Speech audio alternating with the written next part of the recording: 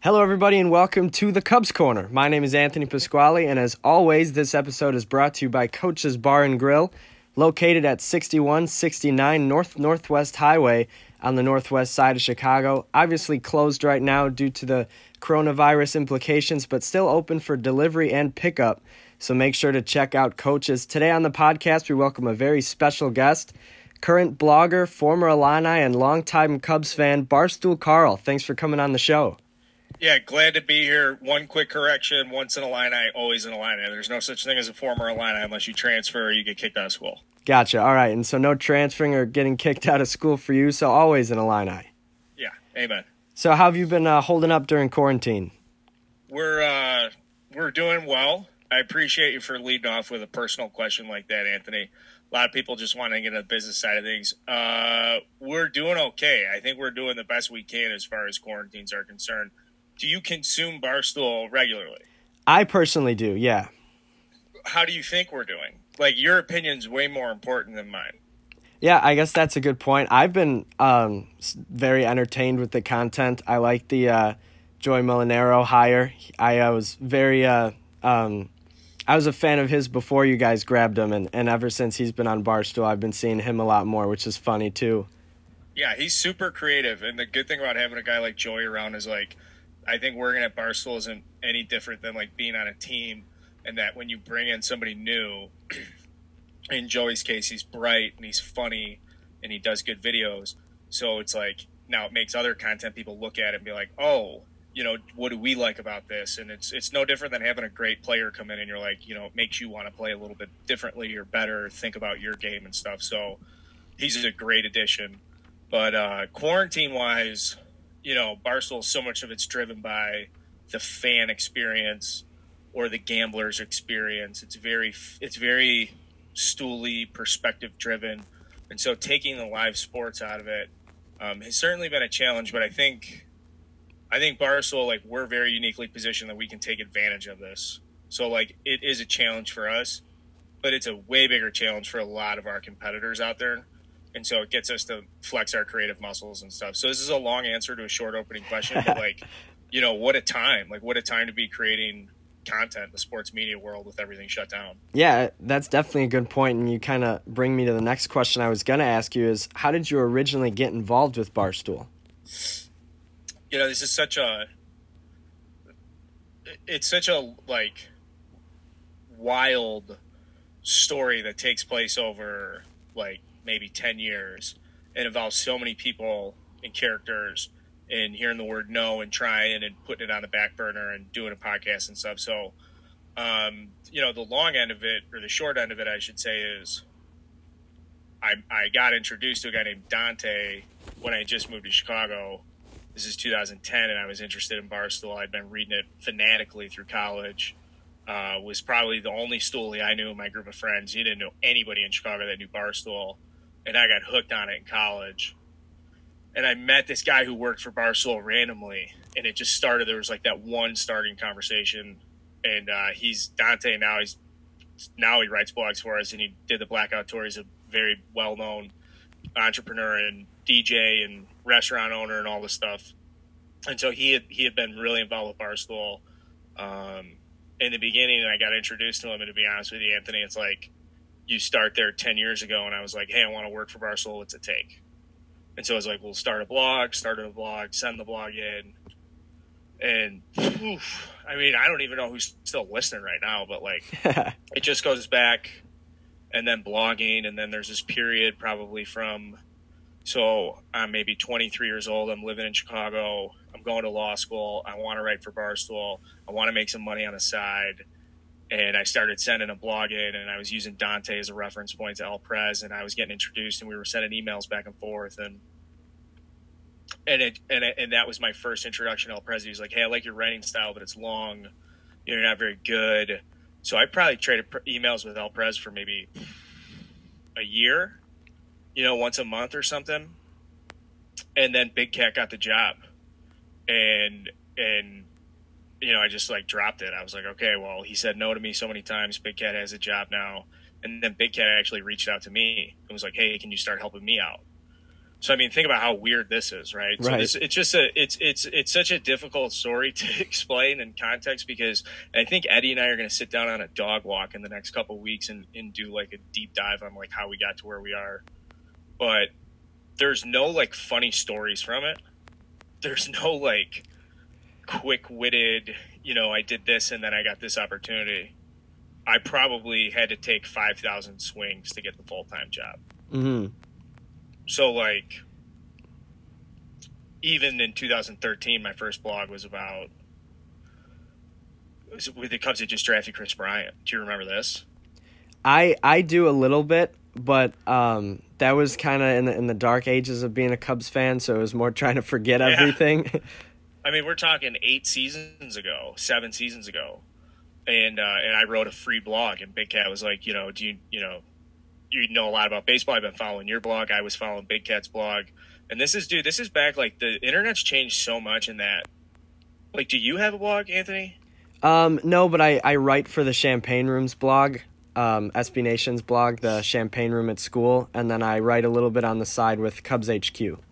So, like, SB Nation now kind of, like, changed that, where it used to just be, like, I had my blog. It was called Stirkwood. Okay. Big Cat had his blog, and it was called The Hot Glove. And, like, different people just had, like, their own little blogs. And there was just a way bigger community. And, like, saying the word blogger meant something because it was, like, an active thing where you were trying to create, like, your own blog, website, identity. And it's very much gotten away from that now, where if someone wants to get into writing and they want to get into online sports media, they'll go to an SB Nation. Or they'll want to get into an affiliated site, because in your mind, you want to build credibility. Mm-hmm. Right? Right. Now, back in my day, I shouldn't say back in my day because I'm only 33, but like when Barstool was developing online 10 years ago, like it was more important to have a character than it was to have credibility. Okay. So when you own and develop your own blog, and it's your blog and you're sharing it on Facebook and you're putting your name out there and you're telling your friends, hey, come check out my blog. Trying to build your own. You're trying to build your own name. You have a much more personal connection with the content. You're able to build a character. And so I think that was something that was unique to the timing I was coming up and learning how to write and create an online persona, is that it was just my blog. And so when I didn't get the Barstool job, I was a consultant. I was studying for my CPA exams. I was still like a regular Joe. I'd take the blog, I'd shut it down. And Big Cat reaches out to me and was like, yo, I love your blog. It was the characterization. It wasn't about the credibility, like, hey, I'm a big deal. I blog for XYZ. It was just like I had been able to cultivate and create this like online character that Big Cat had recognized. It was like, hey, that's pretty unique. Can you help me out, write a couple blogs about the Cubs, see if it fits with you? And so then it just kind of naturally fit into my career. But that's fucking 7 years ago, Anthony.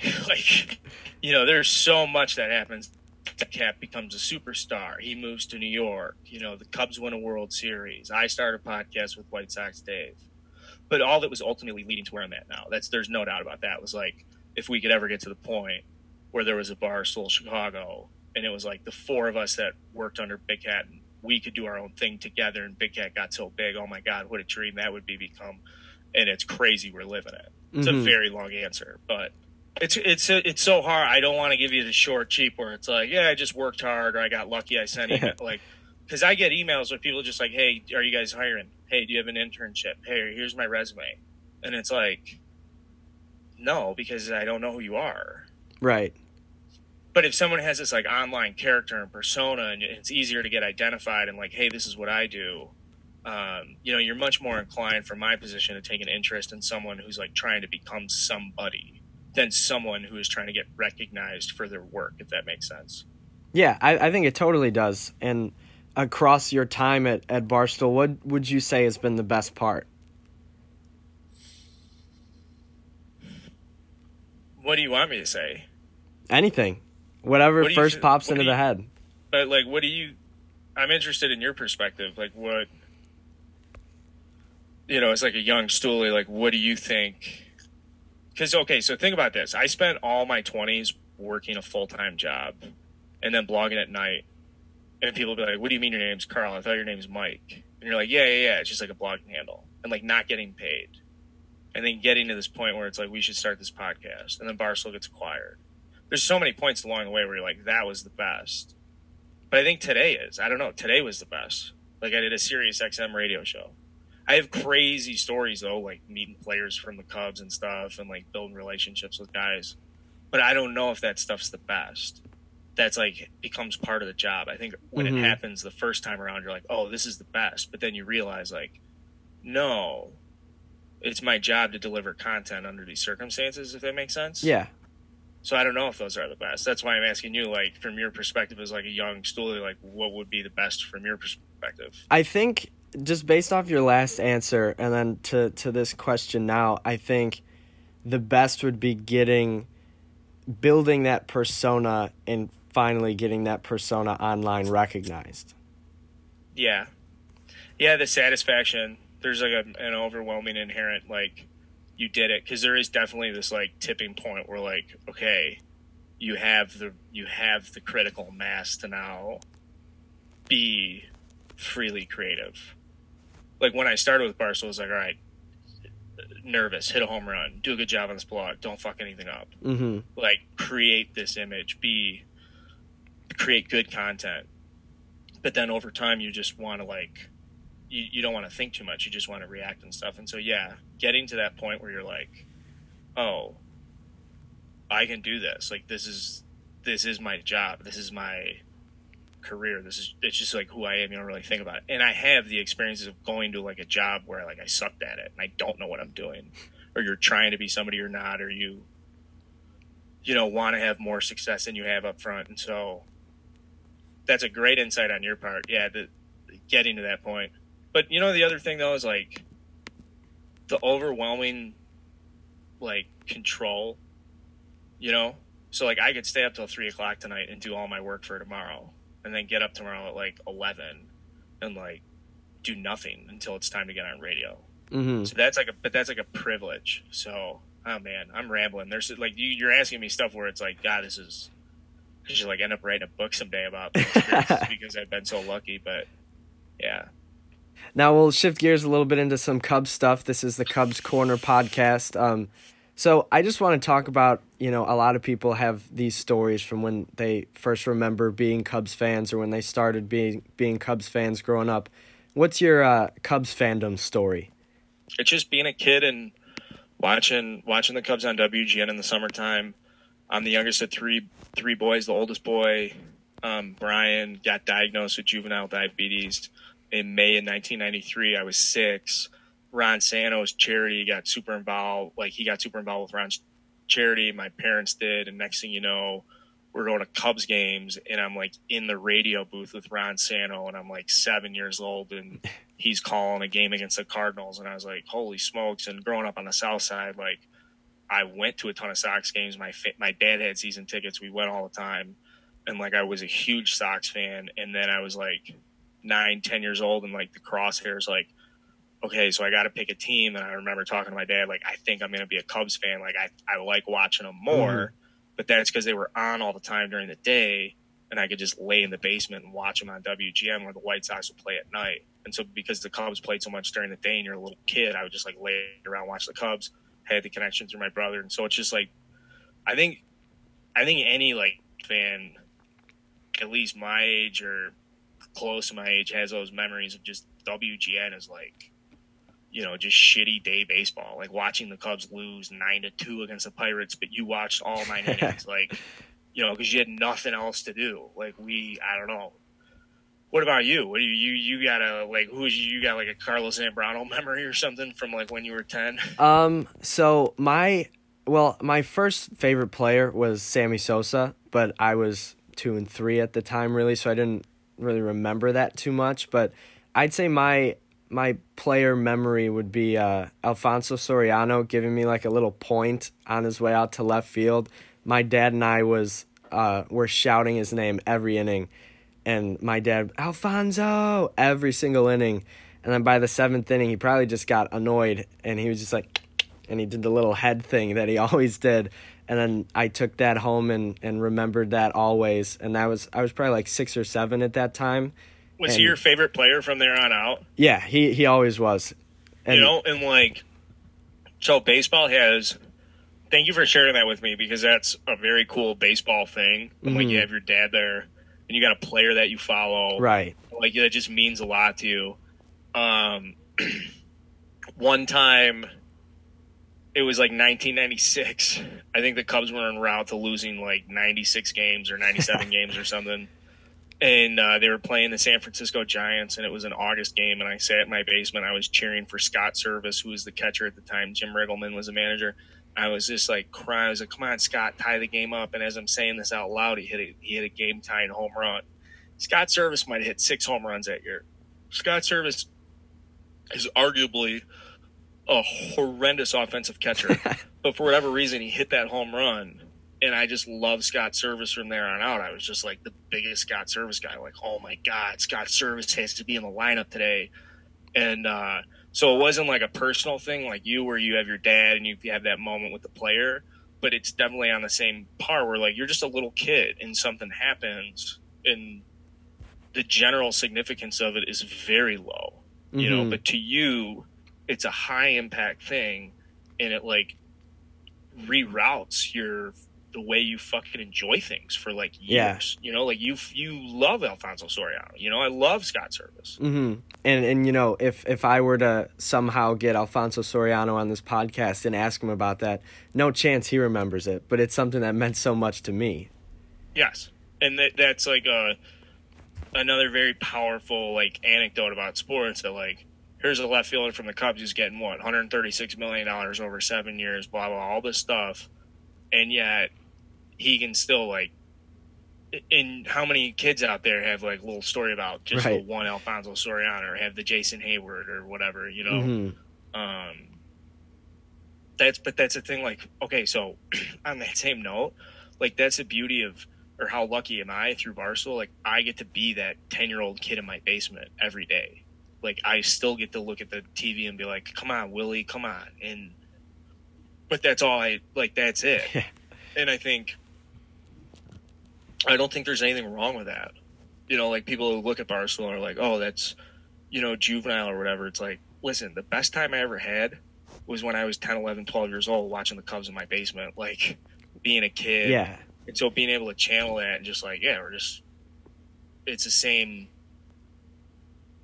it's like that same joy. I don't know, it's hard to explain. Yeah, but it's a good way to relate it. You just, you know, I think the big quote from Moneyball, I think it was, is everybody gets told they can't play the children's game anymore, but nobody gets told they can't love the children's game anymore. So if you could keep that love for it and keep showing it through your writing or podcasting, whatever it is, power to you, right? Why not?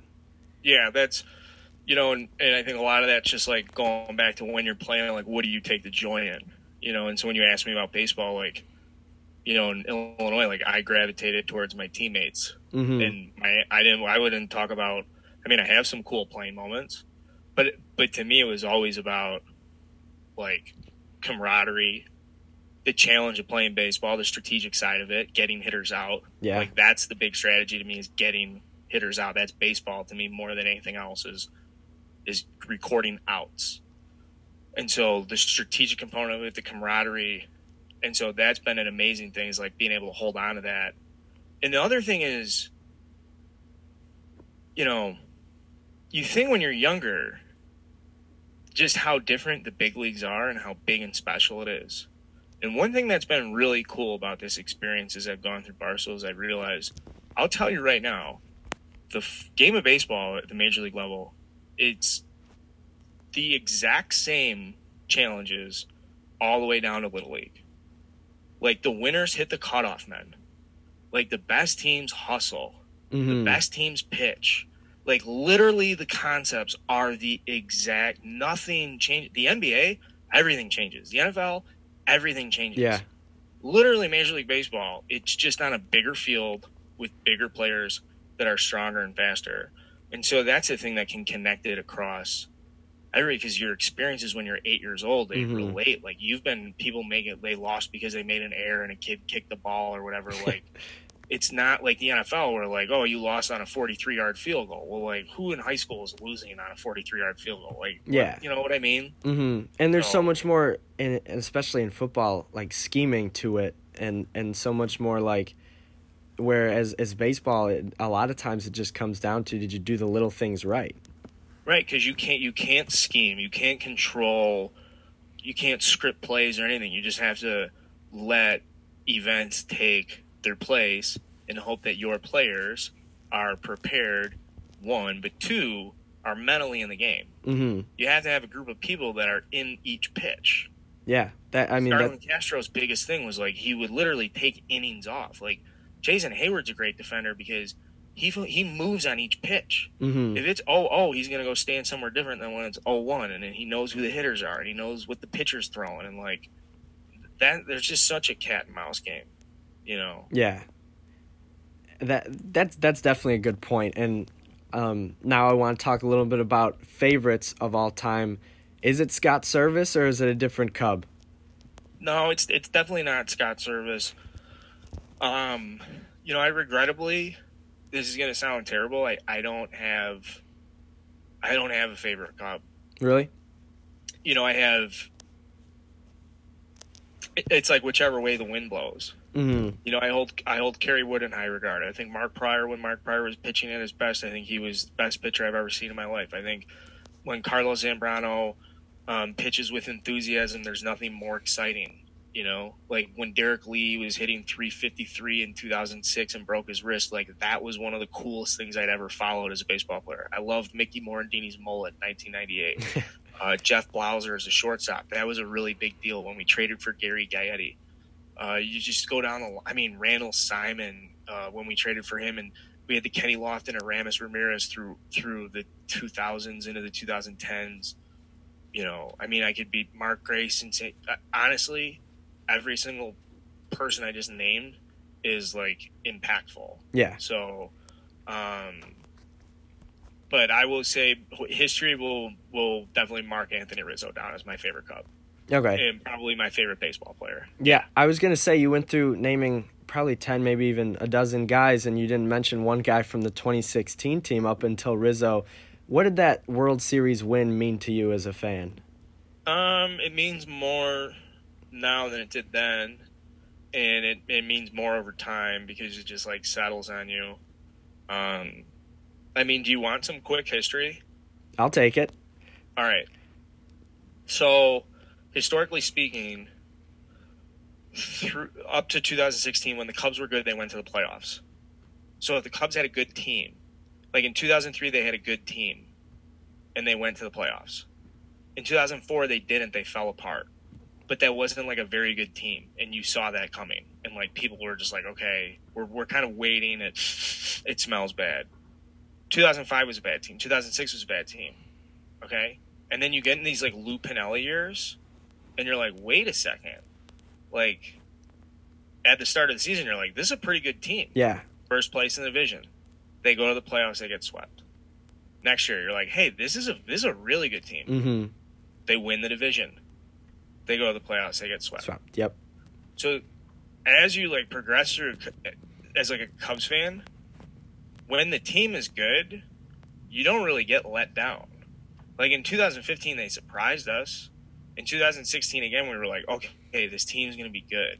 And that was really, I want to say, the fourth time we had like went into the start of the season. We're like, oh, this team's going to be really good. Wait and see.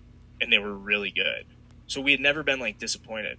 So when you got to the playoffs, after getting swept, back-to-back years with Lou Piniella, in 2015, you made it to the NLCS. You're like, oh, this is easy. Mm-hmm. This is easy. We're playing with house money. And then we win the World Series in 2016. In that moment, I was so arrogant. I was like, this is it. Like, we won the World Series this year. Like, we're coming for it next year. We lose in the NLCS. I'm bouncing around. I'm like, we're coming for it. This is ours. And the gap closed so quickly on the Cubs. So this is another very long answer to a short question, but I think there's just like a lot of context here where it's like, would it mean me at the time? A lot more now than it did then. I was I was just like, oh, we're awesome. Yeah, I almost wish you could future see and that way you could experience it in 2016 and kind of take it for what it's worth, because I think like you, and especially me as a younger fan who didn't endure a lot of the heartbreak that so much of the older generation or generations did, it was kind of like yeah, we were supposed to win all year long. We did, and we'll probably do it again, but it's not that simple. No, it's not. And you see how things can become stale quickly, and you see the importance of having fresh starting pitching. Yeah. And, like, they just, I don't. Oh man, don't get me going. And they made obviously the managerial change from Maddon to Ross. Originally, I wasn't a huge fan of letting go Maddon. I was like, how can you let go the guy who brought us the championship? But now that Ross is in, it makes a lot of sense. I like the way the team has responded to the change. What are your thoughts on that? Yeah, I think the big thing you have to remember is,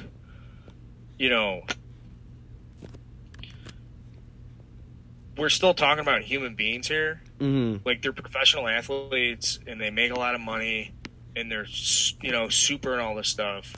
But we're talking about a group of guys, which is, at its core, no different than your group of high school friends, your group of college friends, the social dynamics and all this stuff. And so when you look at Joe Maddon and how well he did in those 5 years, you look at the core group of guys and how they've responded and gelled and grown over 5 years. I think at the time when they made the decision, it was the easiest thing to know that this group of guys isn't responding to the leadership as much. Mm-hmm. And you hear it in the voices. You can see it in the style of play. You can see it in the results on the field.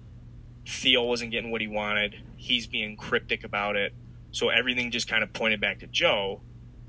And it's tough because Joe has so much success. Right. And it's not, you can't really blame Joe, but it turned into him being the right guy at the right time, and then that kind of expired. Correct.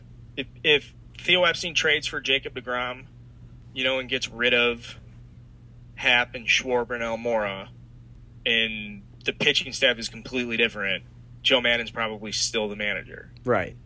If we don't sign Brandon Morrow and we take that $20 million and we invest it in a deeper bullpen, or we develop our own bullpen, or we have anything that's a fraction of what the Dodgers have as a bullpen, Joe Maddon's probably still the manager, right? Like, right. If Addison Russell pans out, Joe Maddon's probably still the manager, and they probably win the division every single year. Mm-hmm. Like, there's all these little ifs and thens and stuff, right?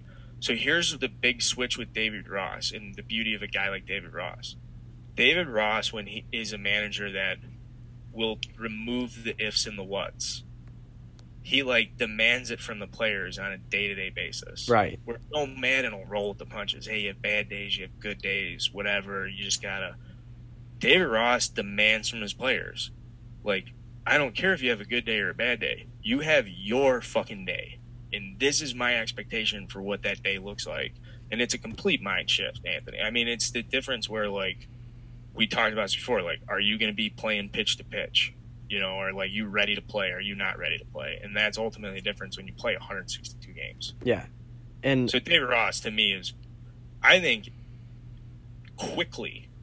very quickly, people will realize he's one of the best managers in baseball. Very quickly. Yeah. The way Mike Tomlin won 13 games right away, people are like, holy shit. I think David Ross is going to come in and just kill it.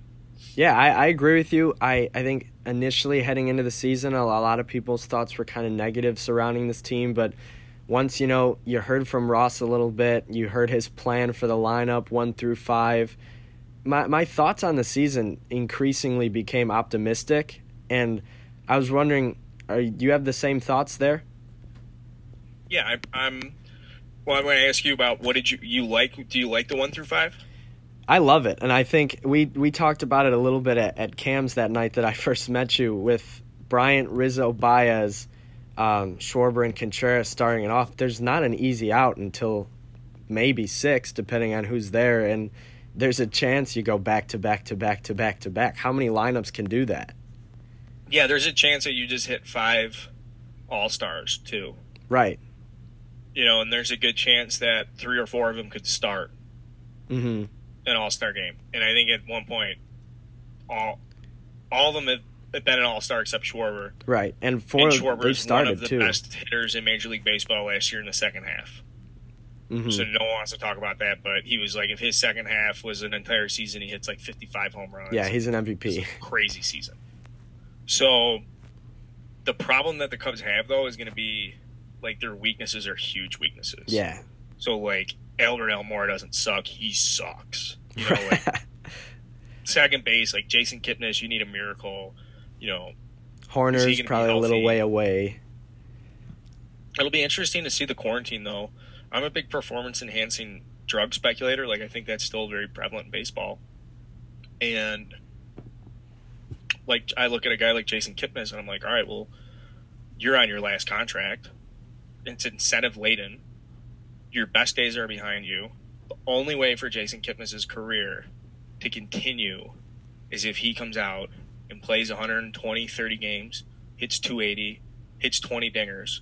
So I'm like, maybe Jason Kipnis is a guy who goes to Germany and does blood doping or like whatever the new thing is. Because there's like, dude, there's still all that stuff's going on. So like, that's a very amoral, selfish thing to say as a Cubs fan, but like, that would be a dark horse candidate for me if he takes if he cuts corners, like a lot of players do. Tons of players do. Tons. Yeah, I think he'd be a good option for that. I think. Who else do you think would be a good option to do steroids on the Cubs?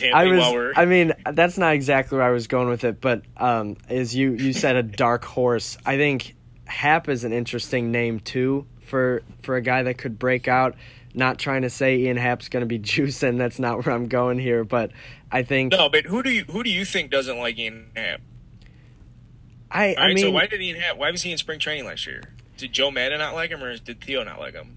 I think that's a tough question. I don't know. It seemed Joe was surprised when he had to give the press conference, so I'd have to say Theo would be the one who didn't like it. But it's Theo's draft, right? And, so then you're like, but this is the guy Theo took.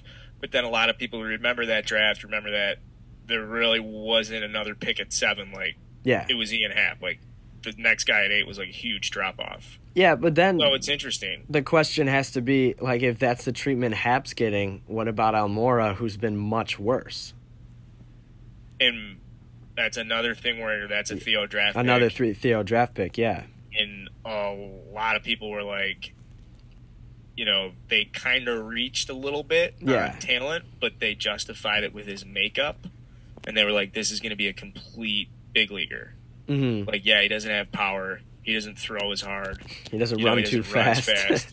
But like he'll be a complete player. But like really, what you see is like he's completely bad at all of those things. Like, he's very he's average defensively, but he makes mistakes. Or he's above average defensively, but he still makes mistakes. Mm-hmm. He costs the team games. Yeah, and where a lot of guys make up for it with speed or their arm strength, he doesn't have that. So he relies on just his glove out there. Right. So yeah, you're in a tough spot in center field, and you know the breakout Ian Happ, like he could definitely be a breakout candidate. You just have to give him the playing time and let him go. Right, you definitely have to do that. I think, and I mean Hayward in a 6 hole after the pitchers get through that gauntlet of a 1 through 5 might see some better pitching than usual. So maybe he's a guy that can finally start hitting. Who knows? Yeah, he was still okay last year. Like, his slash line was okay. He had some really bad months, and he had some really good months. And he was just really streaky last year. And it just sucks. I mean, I could go. I mean, mechanically, he's too big. His swing's too big. He's just not. He's a good comparison would be like a basketball player who scores their points at the rim, and now he's a little bit older. And he just like can't get to the rim anymore. Like a Dwight Howard, maybe? Think of more like a slasher, like a wing, with kind of like a busted jump shot who never took the time to get the jump shot figured out because you could get to the rim and you had all the like Tayshaun Prince a little bit, but that's probably before your time. In the idea there, DeMonte Williams is a perfect example, but maybe not really. But like, you just don't have that like complete game. He never had to work on it because he was so athletic. He could always hit a 96-mile-an-hour fastball. Mm-hmm. So now as he's gotten older and he's gotten slower, he's still very strong. He's not any weaker. He's still very strong. He's just a little slower. He's a little less explosive. Right. but now he just can't, and it sucks. So yeah, Jason Hayward could hit 6, but then you think like who plays second? Jason Kipnis, Nico Horner. I don't know. Not I'd a big Bodie rather guy. see a healthy Ian Happ play center field every day and hit 6 than Jason Hayward. Yeah, I would too, and that also I think depends on the righty lefty, because if Ross is smart, Hayward wouldn't be playing against a lot of lefties, so maybe that's a spot for Almora or Souza to crack the lineup, and maybe Souza hits 20, 30 bombs like he did when he was healthy. Who knows? If you can get him the time, it would probably take a Hayward injury for that to happen, though. Yeah, probably. Or Hayward to play, or a Happ or Almora and Hayward play center, and then God help your defense if your outfield is Schwarber, Hayward, and Sweezy. You better hope that the balls are so juiced that no one gets to catch a fly ball because it's so bad. And then I guess in that situation it would open up second for Happ potentially, but I think he's better suited for center anyway. Don't wish that on the pitching staff. The pitching staff pitches the contact too much, and this is where losing Addison Russell is going to hurt you more than like people are going to accept, because if he does pan out, then you have the best defense up the middle with Baez and Addison Russell. Right. And now the problem is John Lester doesn't miss bats. Kyle Hendricks doesn't miss bats. Jose Quintana doesn't miss bats. I don't know who's pitching fifth for this team, but he sure as hell isn't going to be missing bats. And, like Yu Darvish, that's it. Yeah, So when exactly. you don't have guys that miss bats, you can't have Ian Happy playing second base. You can't have Jason Hayward in center field. Sweez is like, you are so limited. Yeah, and that's a good point to bring back to the 2016 team to now is not only was Lester a guy that was missing bats, but, you also had Arrieta missing bats, and that historically good defense was behind a team that missed bats. And now it's a team that's pitching to contact with considerably more, I guess, downgrades defensively. It makes sense why they've struggled. Yeah, and the other thing is, a guy like Arrieta, when he was hot, you knew you'd never lose more than 2-3 games in a row. You could never. Yeah, I could have played defense behind it's him. It's like, okay, well, here comes Jake Arrieta. Mm-hmm. It's like, ooh, I don't know about this one. Like, we're pretty screwed here, So it's just going to be interesting to see does Major League Baseball make an adjustment to the ball. Yeah, that'll be another interesting thing to see, and especially if it's a shortened season, they're probably going to want ratings, and they think home runs equal ratings, so there probably won't be much of a change. But I think I read an article by The Athletic not too long ago that the postseason ball was back to the 2018 ball last year, which is why it was more of a pitcher's game in the postseason. So maybe that's something they'll explore too. Yeah, we'll see what the commissioner's office do. They certainly have time. Yeah. They certainly have time to think about it, and he's got to weigh his options. And the nice thing is they do have the data from the 2019 season, and now they know like what adjustments look like. Let there be no doubt, though. I spent a night with Rob Manfred at the Cubs-Mets game at Citi Field last year, and I've gotten a chance to know him. We email each other. I'm not saying we're like best friends, but I've had a chance to build a relationship with him through Barstool.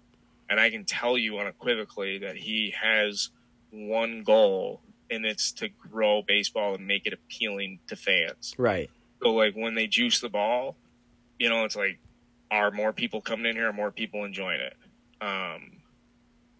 Is it for playoffs, to change the ball back to 2018? I think that tells me they wanted a quick, more suspenseful game. They don't want 9-3 games. Like, maybe they want that in the regular season, but in the playoffs, they want a 2-hour and 30-minute game that's 2-1 or something. Yeah, and then it really comes down to pitching. So yeah, it'll all depend on what they do, but like you said, they do have a lot of time to figure it out. Speaking of a lot of time, Marquee Network has a lot of time to fill these days, especially with no baseball. Kind of a tough time for them to start up their network. I'm curious, do you have the Marquee Network? I do. My building is fitted for AT&T, so that wasn't a choice. In all other circumstances, I'd have Comcast, and I wouldn't have Marquee Network. From what I've watched, it's okay. I'm not like hot on it. They have a couple like reruns. I think it's a difficult situation for the Cubs that they have. Yeah. They've taken this on, and It's an ugly situation. How do you feel about it? I am a big fan of just all Cubs all the time. I think it's an interesting concept, and I'm a huge fan of it. But at the same time, it does such a damage to the older generation who grew up falling in love with baseball on WGN, and now that's not really like an option anymore. It's much harder to get it on TV, which is a challenge. But at the end of the day, if it leads to more money that can be used to get better players that can then translate into more championships, I know that's a big jump to make, but if that's the case, I'm all for it. Yeah, I do think that is a big jump.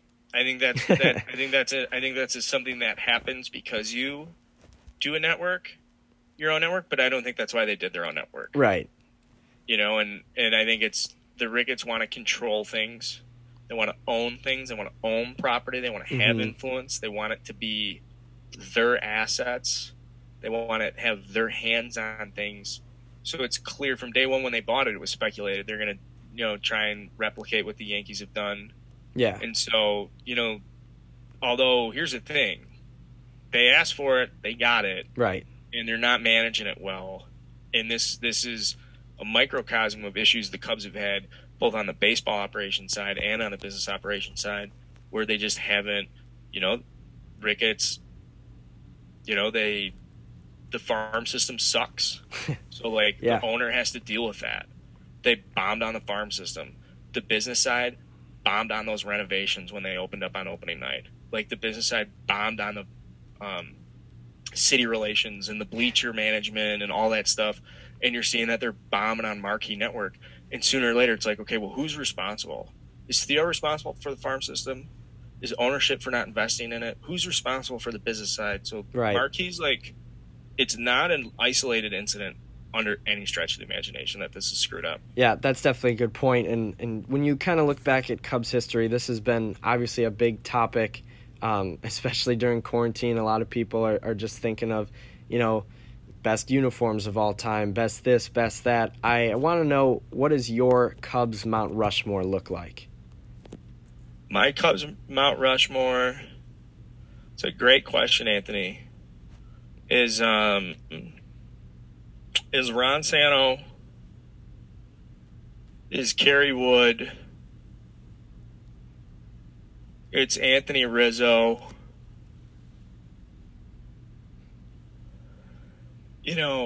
I just missed Ryan Sandberg. I just missed him. I have one season of vague memories of Ryan Sandberg.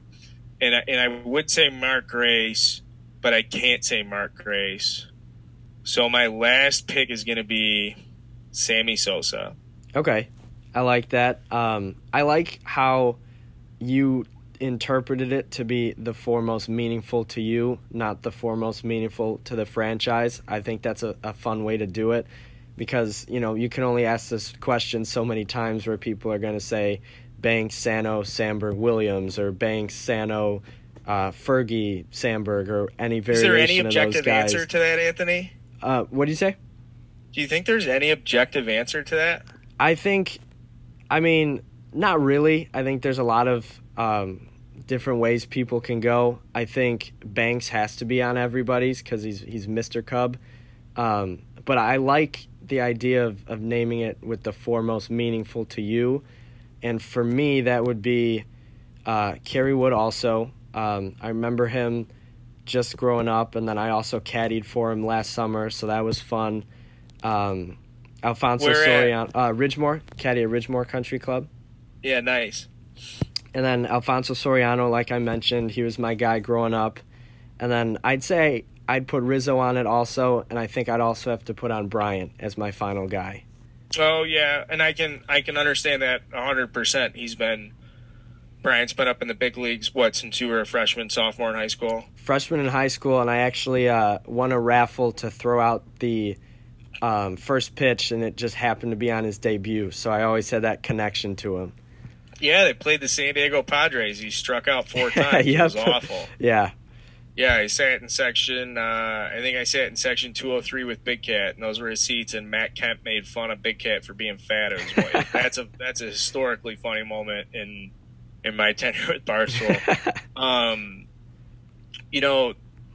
the beauty, a lot of beauties about baseball, but like so you do your Mount Rushmore and your objective. I mean, listen, I would argue Ernie Banks, Mr. Cub, doesn't have to be in everybody's top 4. I would argue, furthermore, that there are only a handful of players across the history of professional sports where you could say, yes, this player is in my Mount Rushmore for this team, for every player. Michael Jordan, Babe Ruth, Wayne Gretzky, like Patrick Kane. When you think about, like, historically, like, legendary, like, these are people that may never see again. Mm-hmm. And so while I think Ernie Banks is, like, just a tick, he isn't the Babe Ruth, right? The Honus Wagner, but there's only a handful of those guys. Would you put Trout in that cool category? Like, they suck historically. Right. Does Trout crack that category for you? Yeah, but I think Trout, for sure, Trout does. Keep in mind he also plays for the Los Angeles Angels. So who else have they had? Like him, Nolan Ryan. I'm trying to think who else would be on that, but for sure, Mike Trout. And I hope you saw the graphic about Frank Thomas and Mike Trout. I did see that. Did that make you double take? Did you know Frank Thomas was that good? I mean, the way we talk about Trout compared to the way people reminisce about Thomas, they're not on the same level, but that graphic made them appear that way for sure. Yeah. Here's the biggest difference too.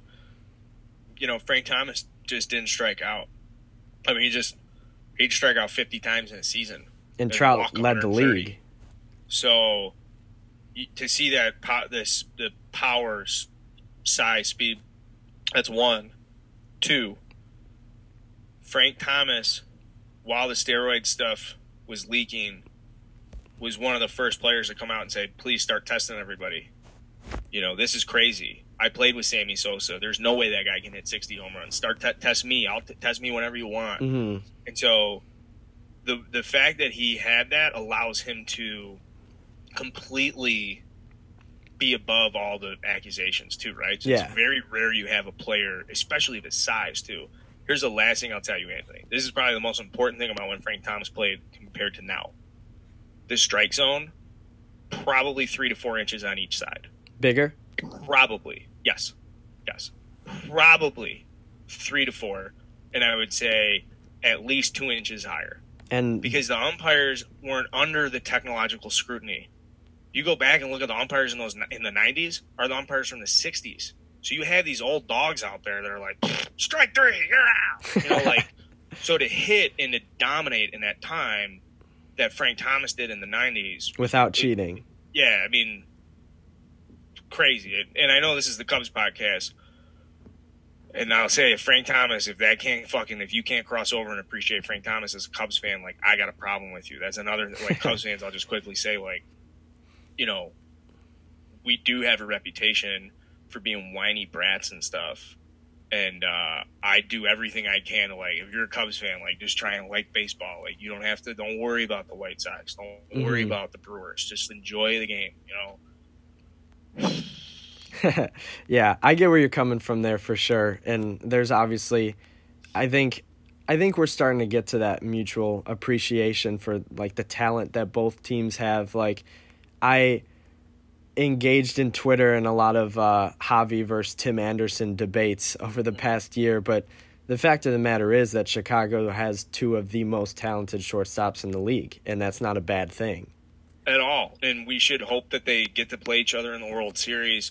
And I don't sit and cheer on the White Sox, but if the Cubs are off, I'm watching the White Sox.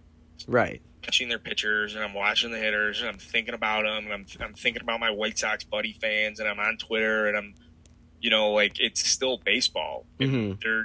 I will say this though, the White Sox have a lot of White Sox fans they're gonna give it to Cubs fans when they're good, right? When it's gonna be unrelenting. So Cubs fans, we almost have this. Just be prepared. You have an obligation not to beat up your buddies and get into big fights and stuff because they're gonna rub it in our face. There's no way Right. So I got 2 more questions for you before I let you go. The first one is, when and if a baseball season does start, where do you see the Cubs finishing in the NL Central? I don't think we play baseball this year, but I would say the Cubs are it would probably be, they'd be in a battle for first. I would hope. I hope it's September, and I hope they're in first place. That would be my expectation. They should win the division. Yeah, I'm with you there. Every other team, I think, took a step back, and the Reds didn't make that much of a step forward to piggyback the Cubs. So I'm with you there. My expectation, if and when baseball gets played, is that they're a first-place team. The problem is the Cardinals have a first-place culture right now, and the Cubs don't. Right.